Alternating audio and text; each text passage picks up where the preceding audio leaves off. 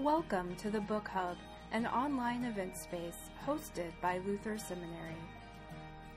In this episode, Meta Herrick Carlson, author of Speak It Plain, focuses on blessings and liturgy. Her session was shared via Zoom at the January 14th, 2021 event, Care for Church Leaders, Storytelling, Rituals, and Embodied Practices for Resilience.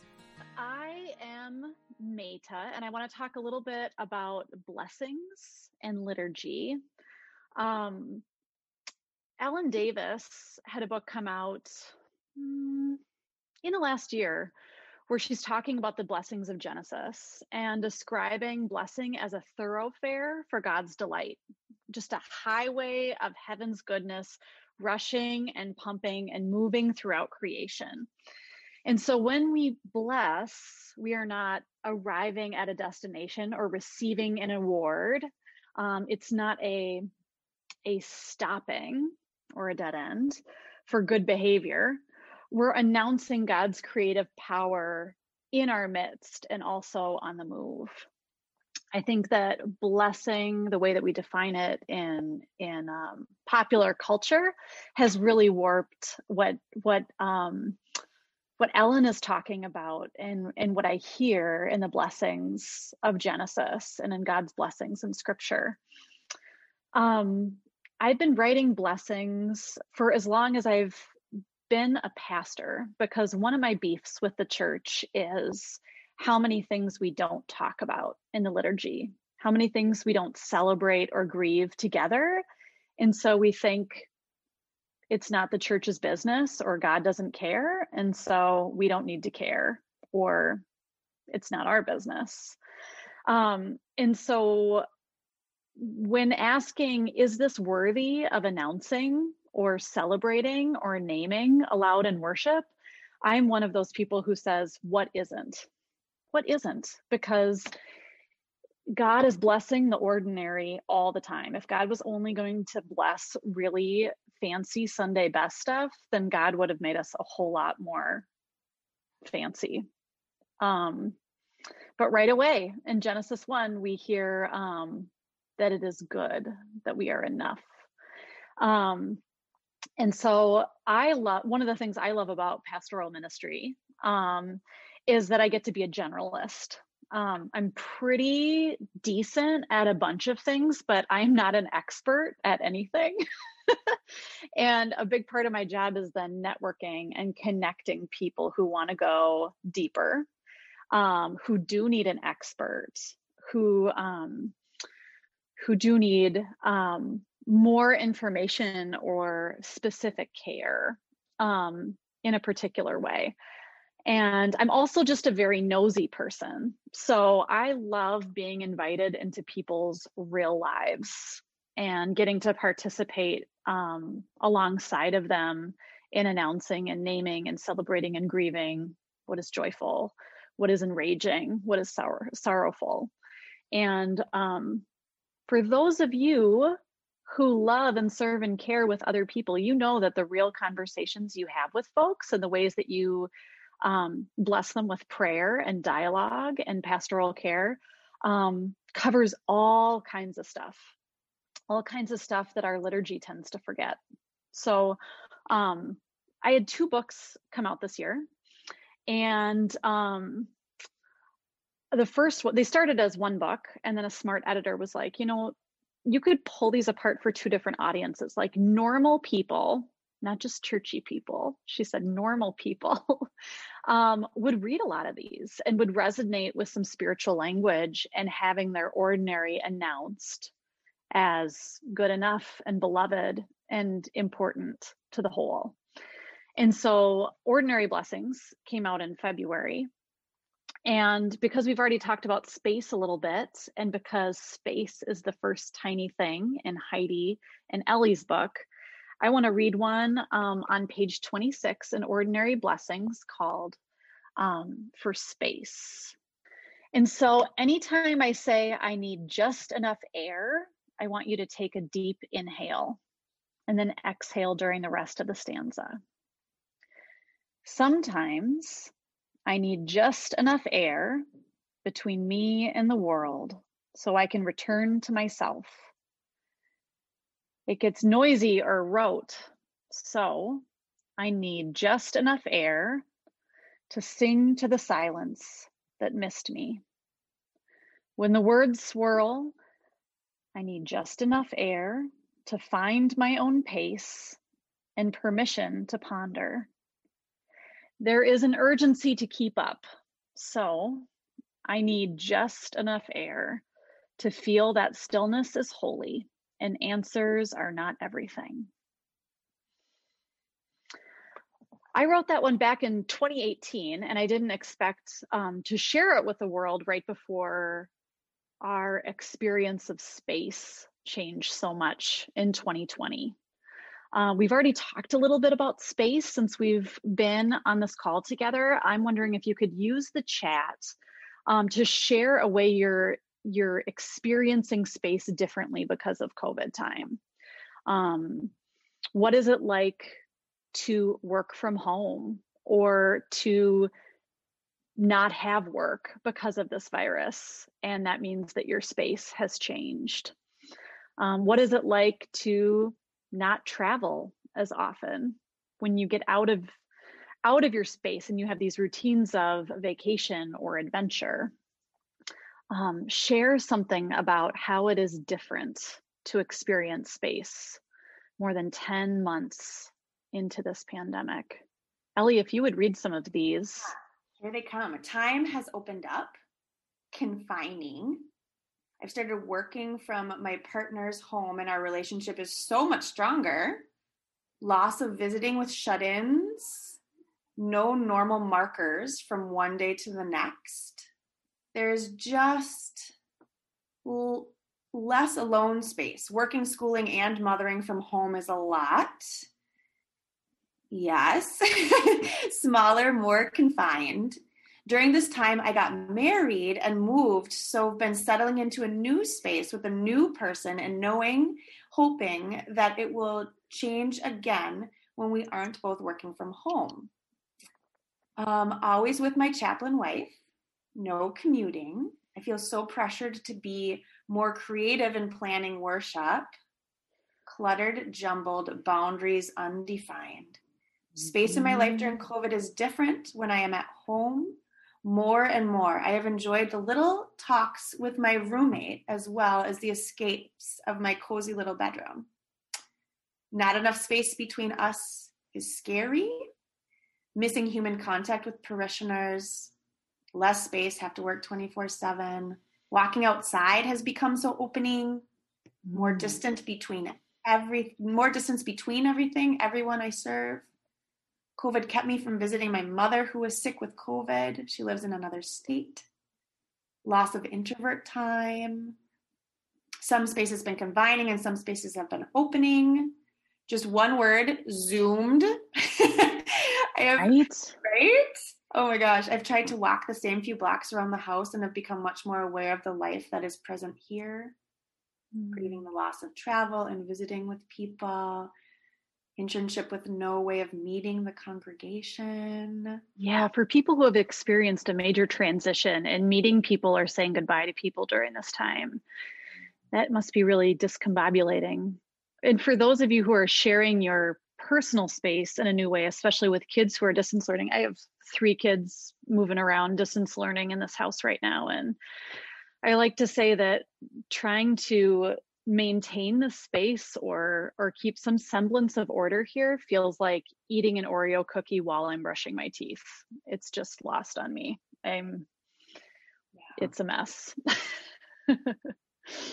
Erin started a new call during this time, which is odd, right? Loss of extrovert time.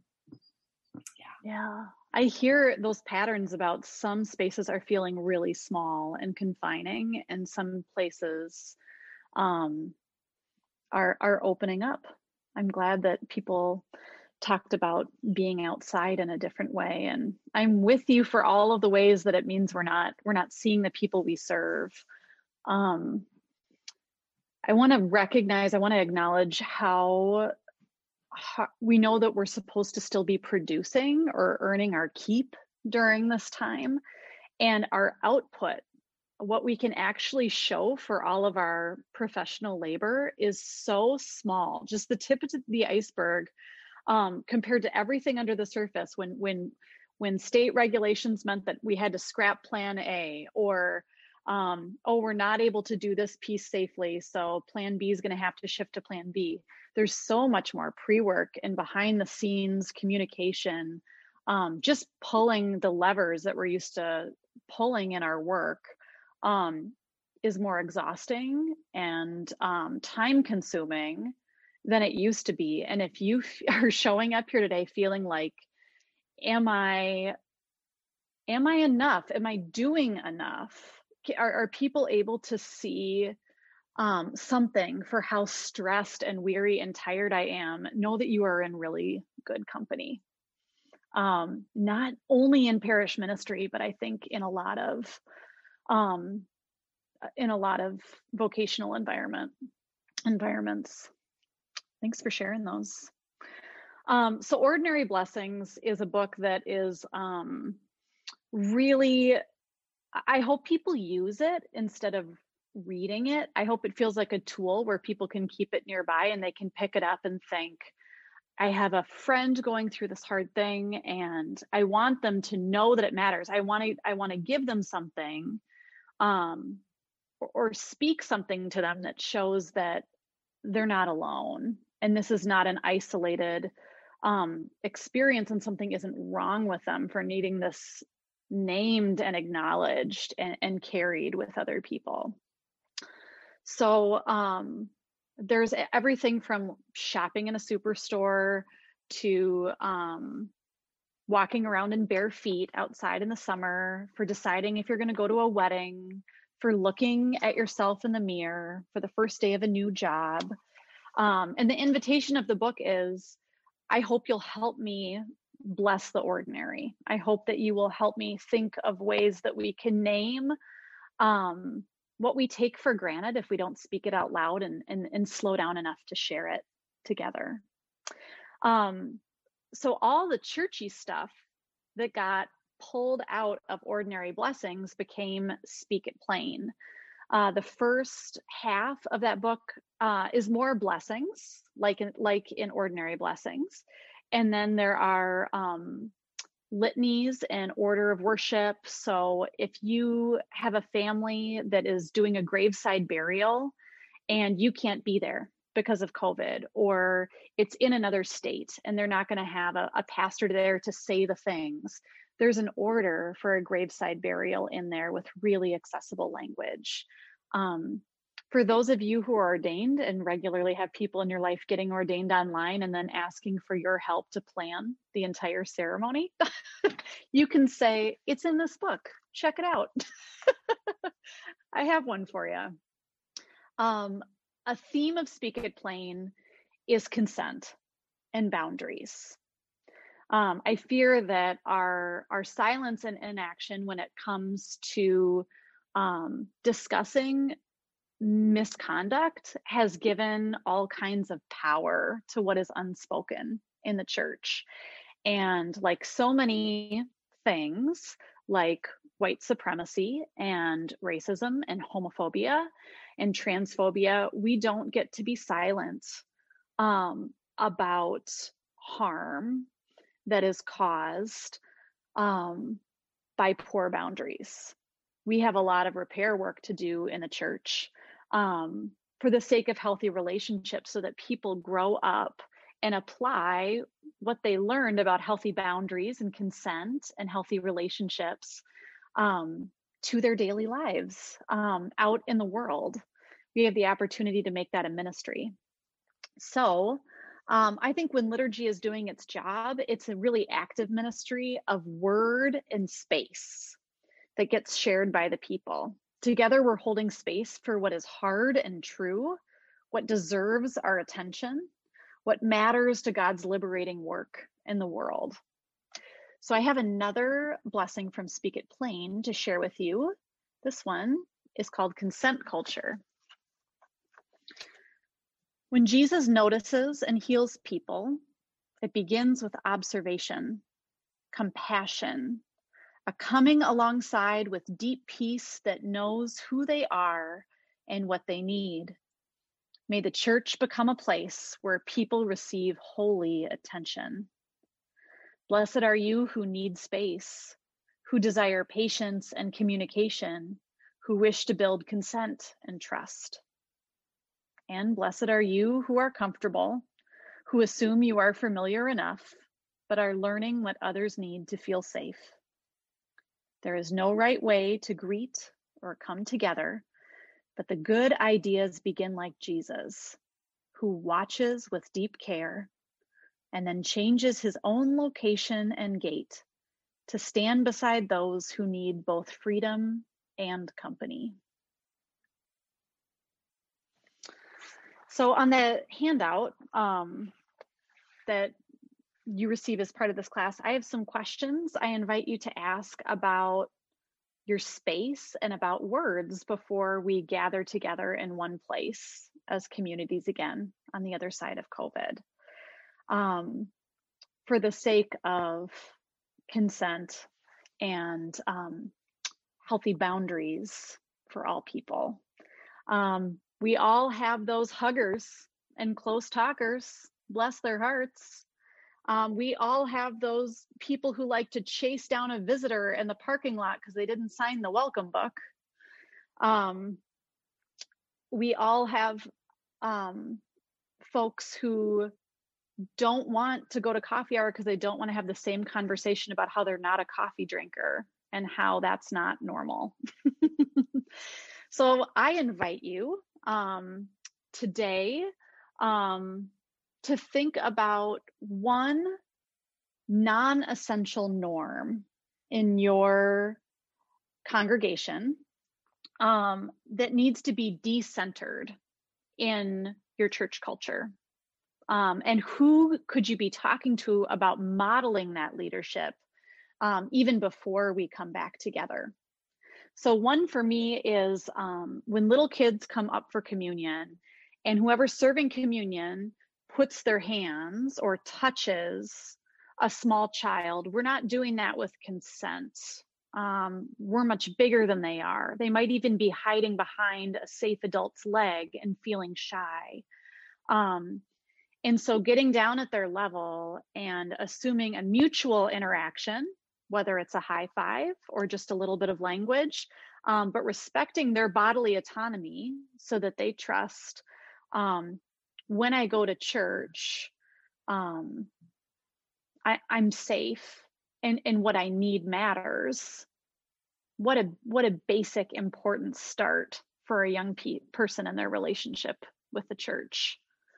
So I have some questions in this handout that Ben just mentioned about how we think about space and how we choose words for coming back together so that norms that are not essential can lose their power and we can normalize options instead so that there are a lot of right ways to say hello to a greeter.